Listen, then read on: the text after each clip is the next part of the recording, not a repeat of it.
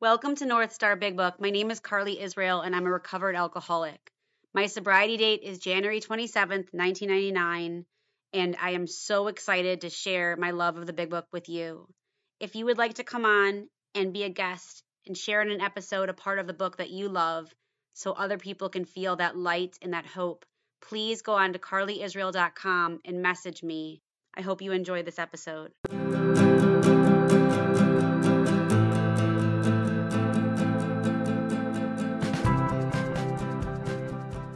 Okay, I am so happy to have my new friend via Zoom, Chelle. Will you please join and tell everybody who you are and where you're calling from? Hello, everyone. I'm Chelle, and I'm an alcoholic. I am calling in from North Olmsted, Ohio, which is a western suburb of Cleveland. Crazy weather right now, but it is where I live. What's your sobriety date? I'm sorry? Sobriety date. Sobriety date is 8/9/18. So Awesome. I have 2.5 years. Yay. And what pages did you choose today? I chose pages 35 through 38. Why? They are a few of my favorite pages because it focuses on the insanity of the disease. Which is really the real problem, right? When I got here, I thought I was crazy because I'd been to so many psychiatrists and my nickname was Crazy Carly. So I knew I was crazy, right? I'm sure you could have been Crazy Chelle, but yeah, absolutely. Right. But I didn't understand that it was not about crazy. It was because we were crazy. We were mentally ill when it came to alcohol and the truth. And I did not know that. And it wasn't until someone took me in the book that I understood it. So I'm really grateful you chose these pages. I have a question before we start. Did you get introduced to the book right away, or did it take you a little bit of time in sobriety to find someone that took you to the book? I was introduced to the book pretty much right away. You're lucky. My sponsor was a big book person, and she took me through with the step book and the big book simultaneously.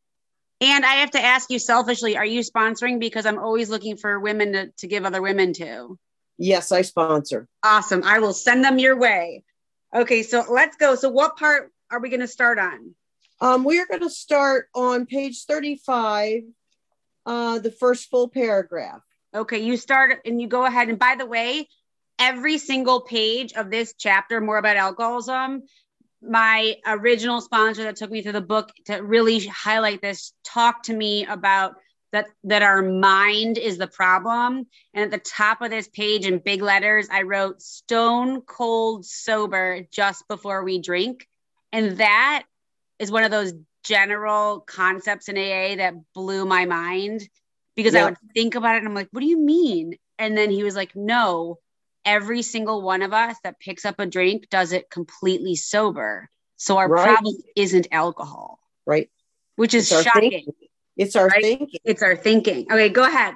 Okay. What sort of thinking dominates an alcoholic who repeats time after time the desperate experiment of the first drink? Friends who have reasoned with him after a spree, which has brought him into the point of divorce or bankruptcy, are mystified when he walks directly into a saloon. Why does he?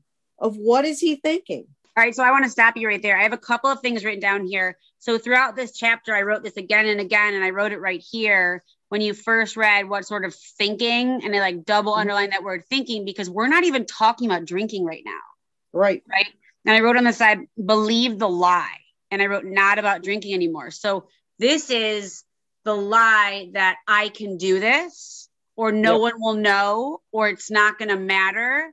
And what I find really interesting today is that I can believe the lie in sobriety about things that want to remove me from the work. So I can believe, I don't need to do my meditation. I don't need to send that inventory. I don't need to go to that meeting.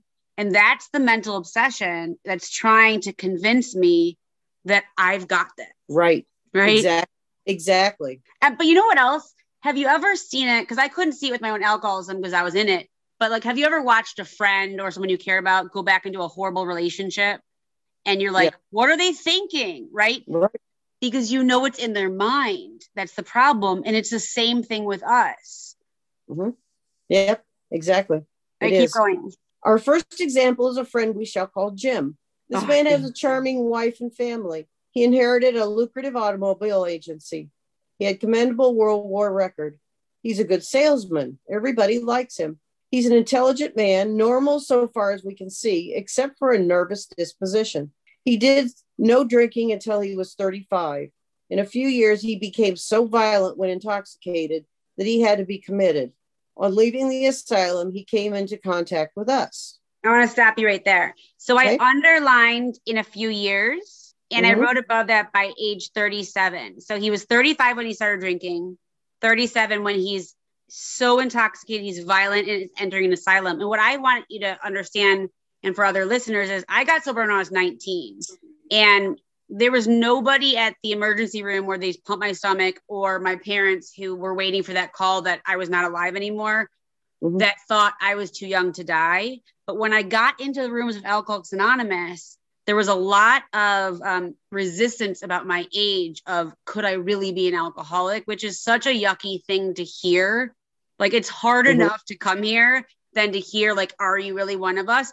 But what's so interesting is he only drank for 2 years, right? Right. But because of his age, it didn't look as bad. But like, for what I want to like remind all of us is, this guy drank for 2 years and he became violent when intoxicated to the point where they had to lock him up. So it doesn't matter how long you drink or how often you drink. It just matters what happens to us.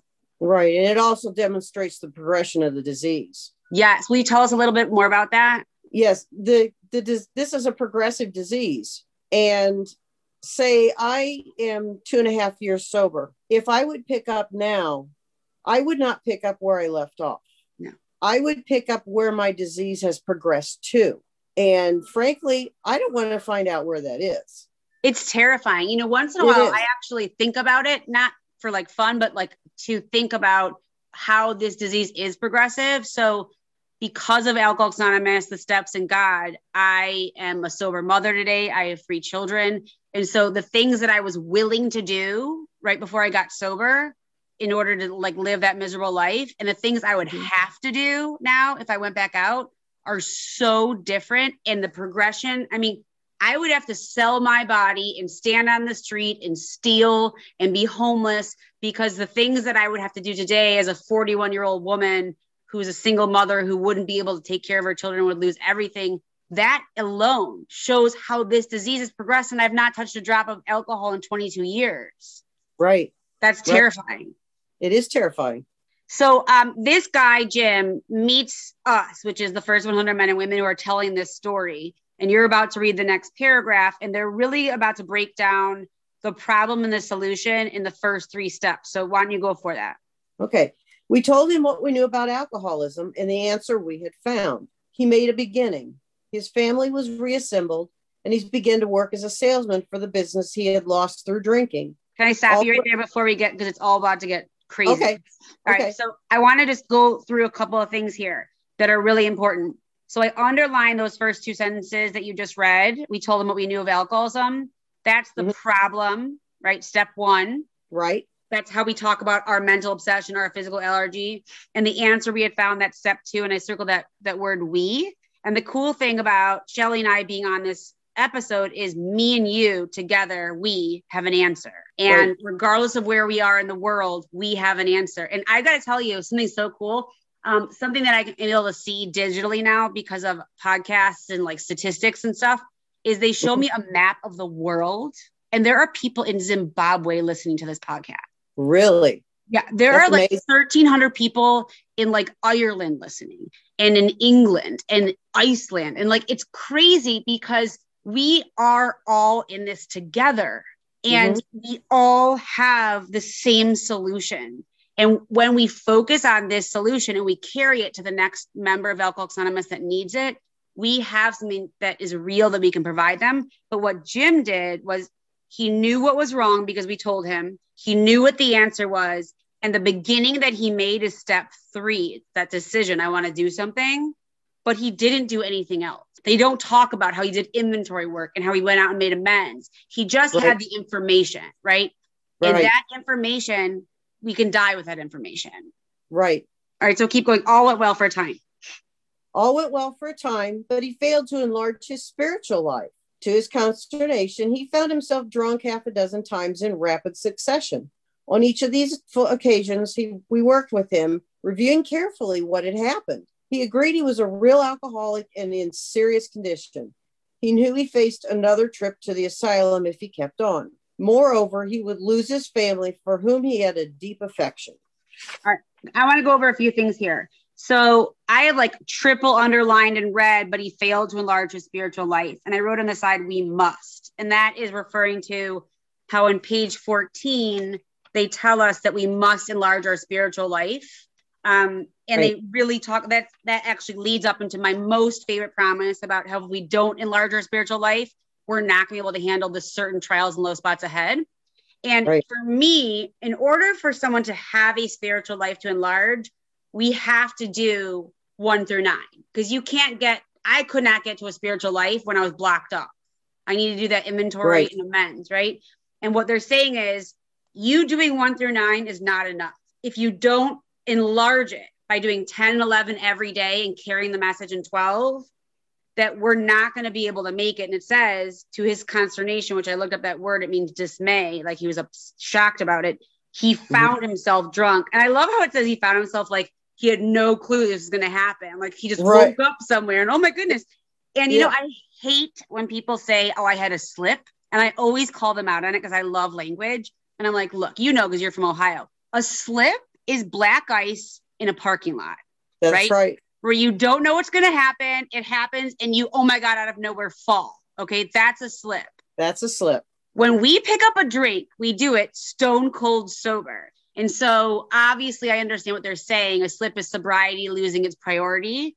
But I don't like the language when someone says, oh, I just had a slip. Like they had nothing to do with it.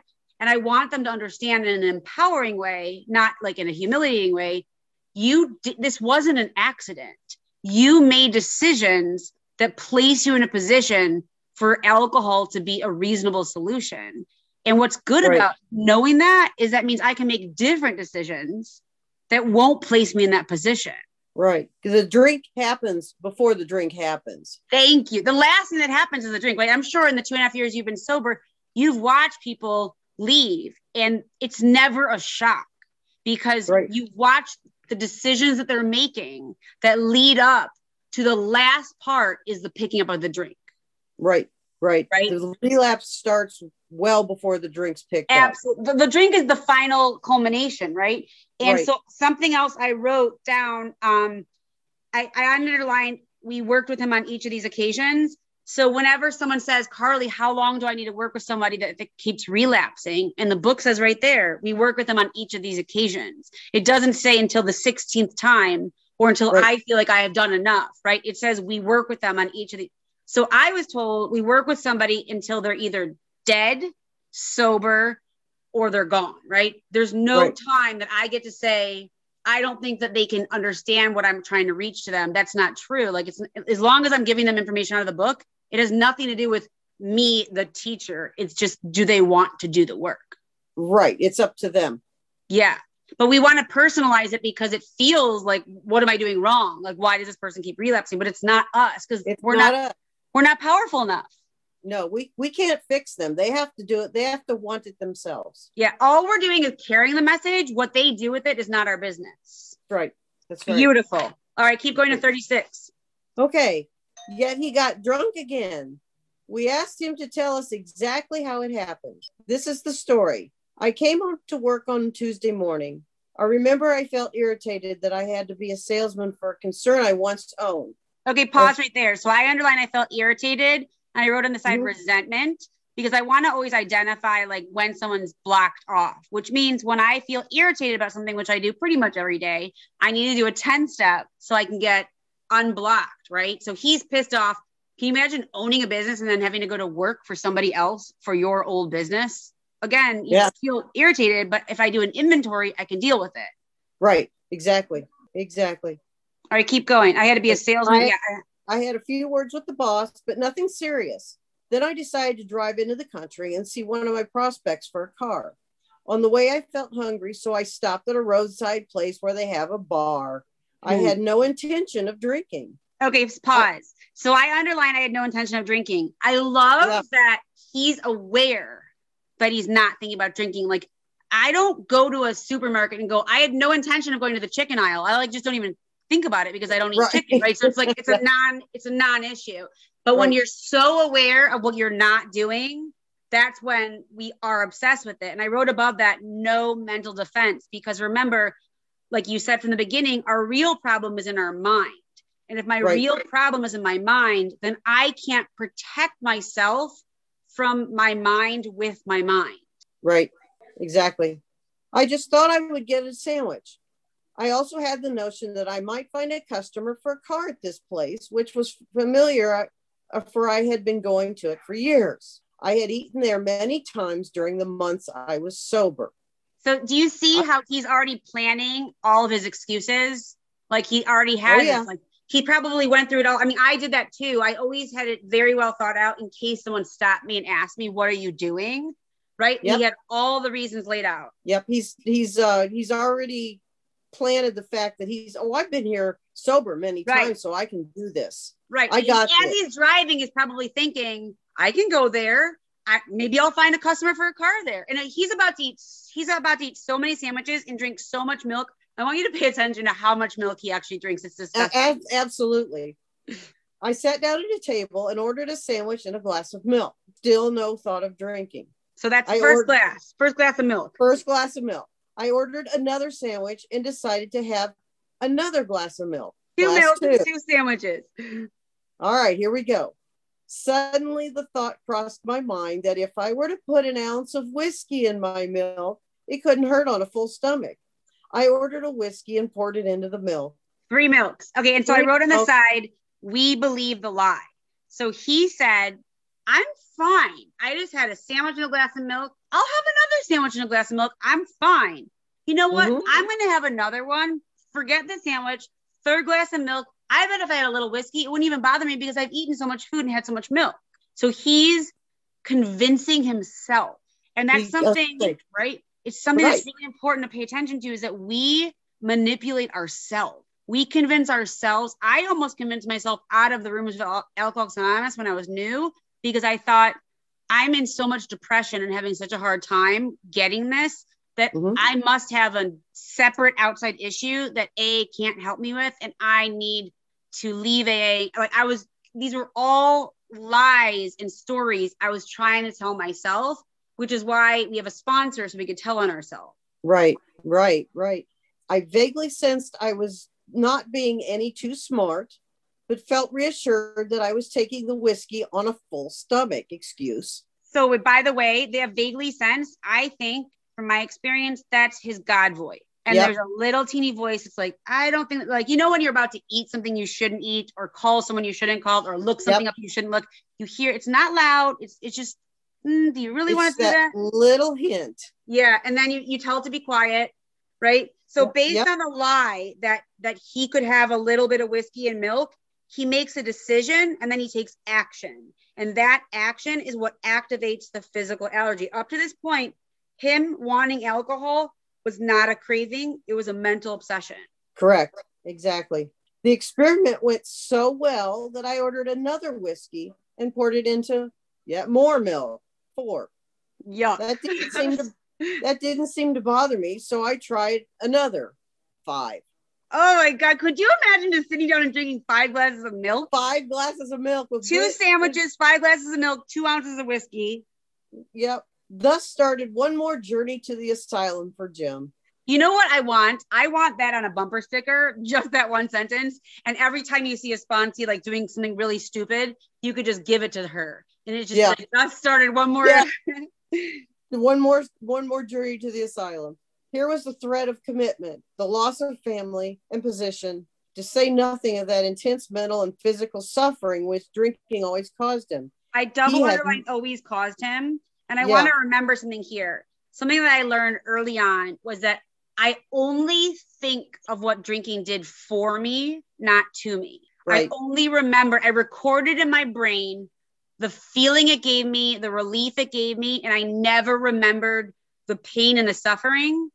And it only was like this with alcohol, because when I had macaroni and cheese that was shaped like trains, and I happened to have a stomach flu and I didn't know at the same time, and I threw up, I never again in my whole life ate macaroni and cheese that was shaped like trains. Every time I saw it, I was like, I don't want to get sick. But every time I drank, I threw up every single time. And I never looked at it and thought, I probably shouldn't drink today. Yep.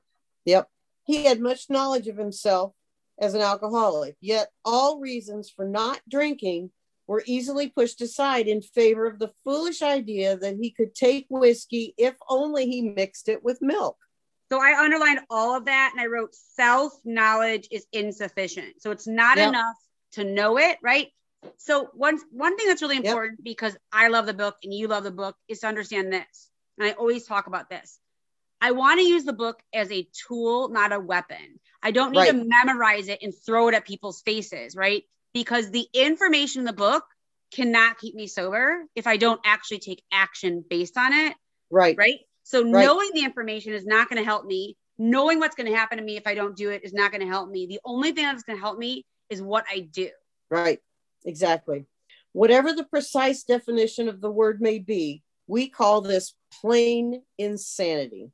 How can such a lack of proportion of the ability to think straight be called anything else? I underlined all of that and I wrote in big letters, definition for insanity. We hear it in the rooms all the time. Insanity is doing the same thing over and over again and expecting a different result. I like this too, because I'm a visual person. And so what they're telling us here is that we don't have enough proportion. We can't see the full picture. I'm only looking through that keyhole. I can't understand. So when I look through the keyhole, I always talk about this. Those machines that they used to have before there was digital, and we were like those the viewfinders, like you put a little circle, right? Viewmaster. The Viewmaster. So my Viewmaster was stuck on one picture, and the picture was me in a corner in a ball with everyone throwing stuff at me and my life being horrible because of everyone else. And what I couldn't see, because my Viewmaster was stuck, was that all the other pictures were all these decisions of Carly making really bad decisions that caused me to be in the corner with things being thrown at me. And so because I was insane when it came to my truth, I only saw one part of the picture. And it wasn't until I did the steps and that someone helped me clear away all the things that were blocking me that we found out the real reason I was in that corner was because I kept making decisions that placed me there. Right. You may think this is an extreme case. To us, it is not far-fetched, for this kind of thinking has been characteristic of every single one of us. So Shelley does not say drinking there. It says thinking. It says thinking. Right. And it's all about the thinking. Right.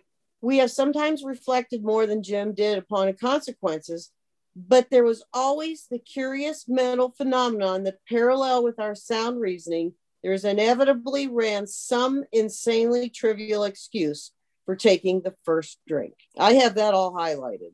Yes. And when you highlight that, what are you talking about? What about that jumps out to you? It's the fact that we sometimes we can't even explain why we take that first drink. But if we do explain why, it's some kind of random, ridiculous reason.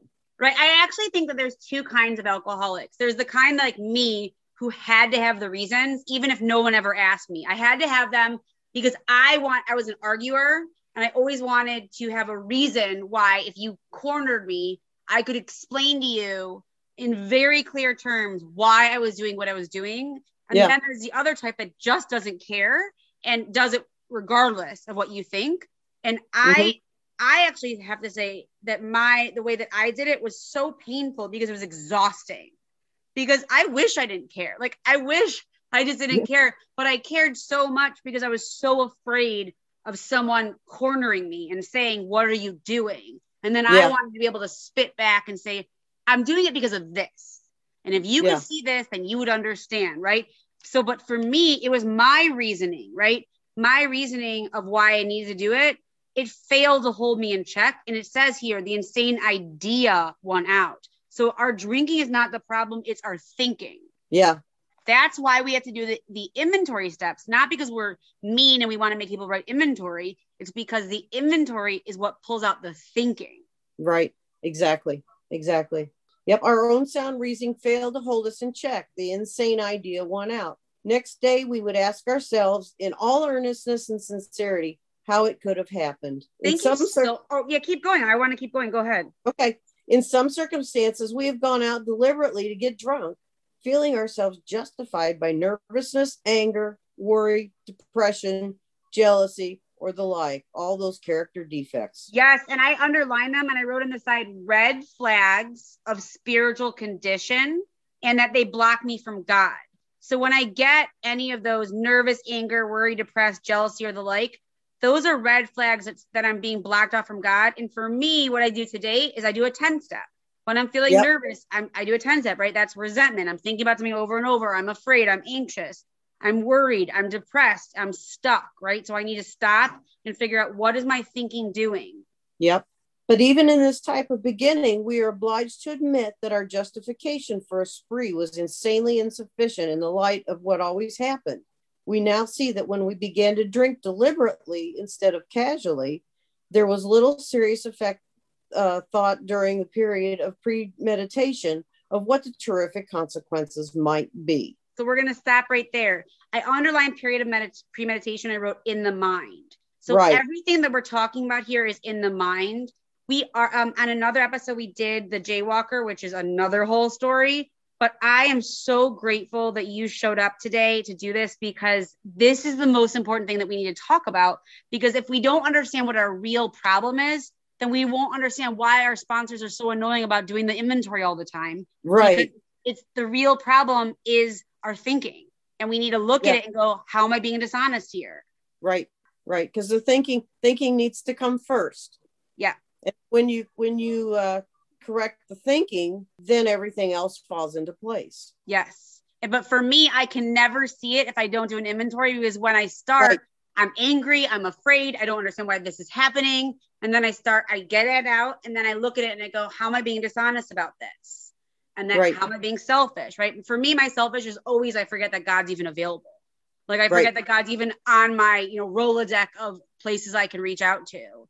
And I always need to be brought back to these pages. Thank you so much for doing this and highlighting what you love in the book. And I can't even wait to tell, for this episode to come out. And I'm so excited that I found a new friend. Thank you so much. Oh, thank you so much for inviting me. And I had a great time. If you have any other big book loving friends, you send them my way. I will do that. Okay, have a good one. Hi, North Star Big Book listeners. I just want to let you know that I also have another podcast called In Your Corner Divorce. It is all about co-parenting and focusing on the North Star, which you guys are familiar with. If you have any friends or family that are struggling either post-divorce or about to get divorced, I offer 3 different services. One is a session called Figuring It Out for people who are struggling and don't know which way to go. The other one is called Nuts and Bolts, and it's all about all the important things that should be put in a shared parenting plan if you want to focus on the kids, the North Star. And the last one is my North Star Divorce Boot Camp, which is basically what we do here, just a whole lot of digging, work, inventory, refocusing, and really getting to a place where we are only putting all of our energy and intentions into what is best for our children. So please check it out wherever you normally listen, and I would love your support. Thanks.